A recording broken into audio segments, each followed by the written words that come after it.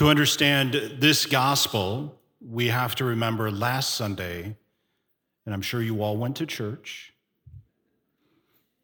Raise your hand if you didn't. No, don't do that.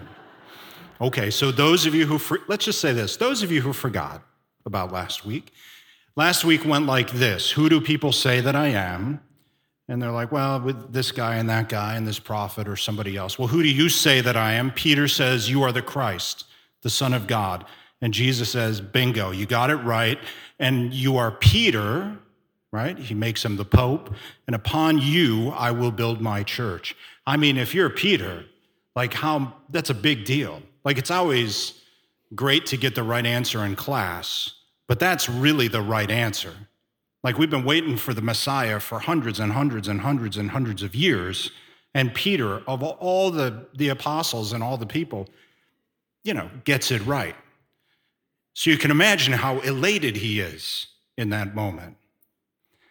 Then we get today, which is the same conversation. So as the conversation continues, after Jesus says, I'm going to found my church on you, Peter, and the gates of hell shall not prevail against it, he then starts to say, and this is what it means to be the Christ. This is what you may think it's something else. This is what it means. And he starts to talk about how he's going to go to Jerusalem, suffer from all of the religious authorities of the time, and finally he's going to be killed and be raised on the third day. And then Peter, who was just head of his class, immediately is the worst student ever. You can imagine his emotional peak and then valley, because immediately upon hearing that the Christ is going to suffer and die, Peter's like, no. You don't understand what it is to be the Messiah. That's not the kind of Messiah you're supposed to be. You can't die. No such thing should ever happen to you. And then the valley, get behind me, Satan. You are an obstacle to me. He just made him the Pope. Upon you, I will build my church. Boom, right? I mean, just imagine how that felt, to everybody there. Just, Satan. Well, okay, now remember what Satan did in the 40 days in the desert with Jesus. What did he do? He tempted him.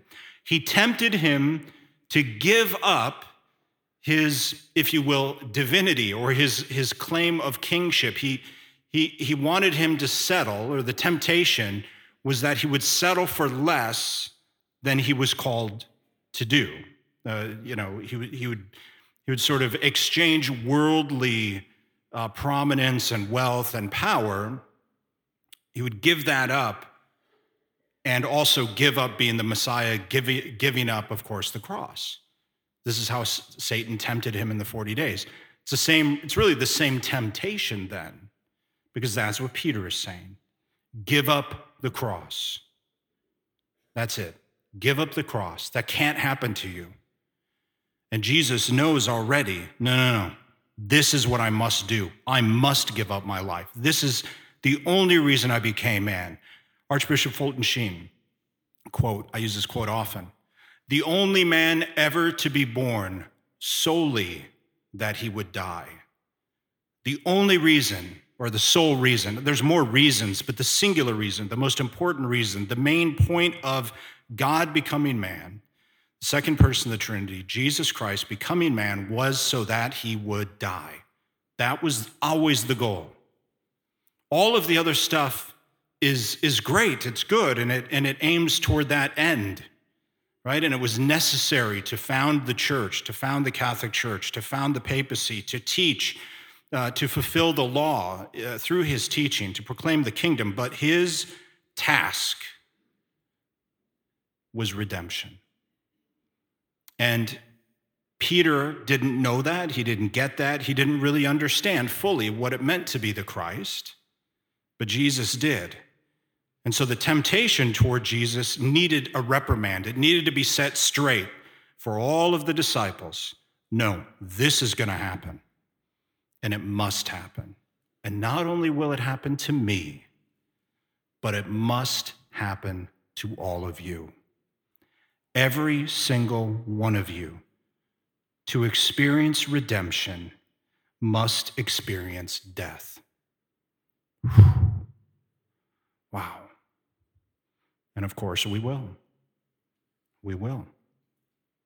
And we often, wonder, even like Peter, I think, why are you this kind of God? Why do you do that? Why did you do it this way? I mean, we can talk about satisfaction, right? That all of the sins of the entirety of the history of the human race demanded satisfaction. That is, they demanded justice. What kind of sacrifice could be done? How many people could die? How many animals could be sacrificed? On and on and on. We've heard it throughout the scriptures. There would never be enough sacrifices for the finite to give to make up their sins to the infinite God.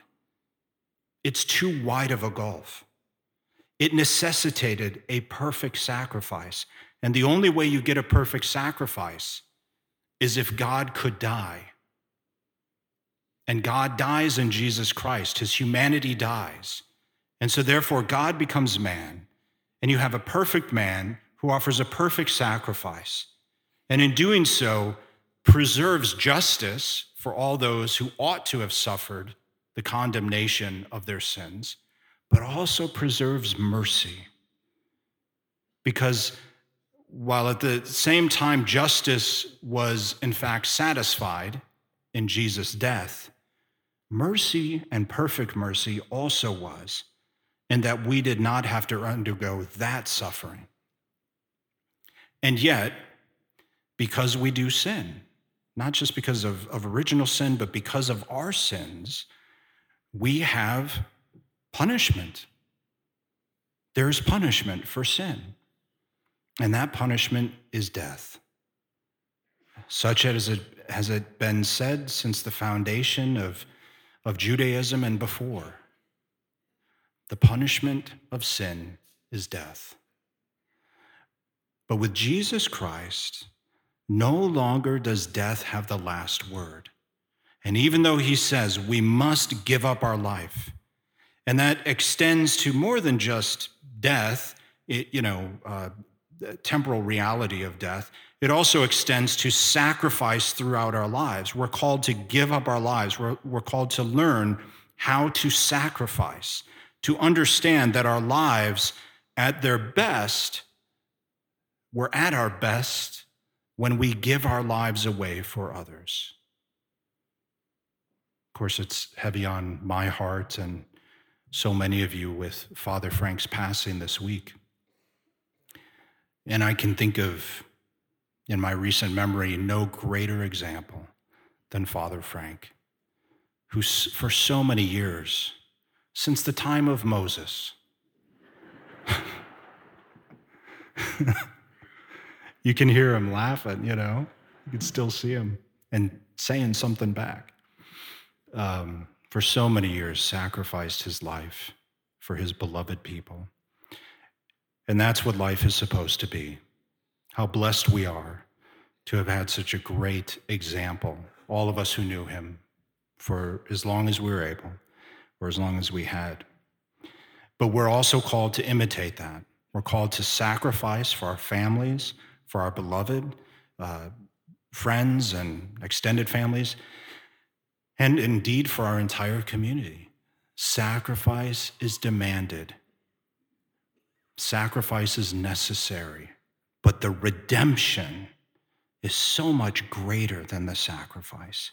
If we can just get our arms around that, our heads around that, sacrifice brings with it glory, we'd be far less reluctant to do so. Please stand.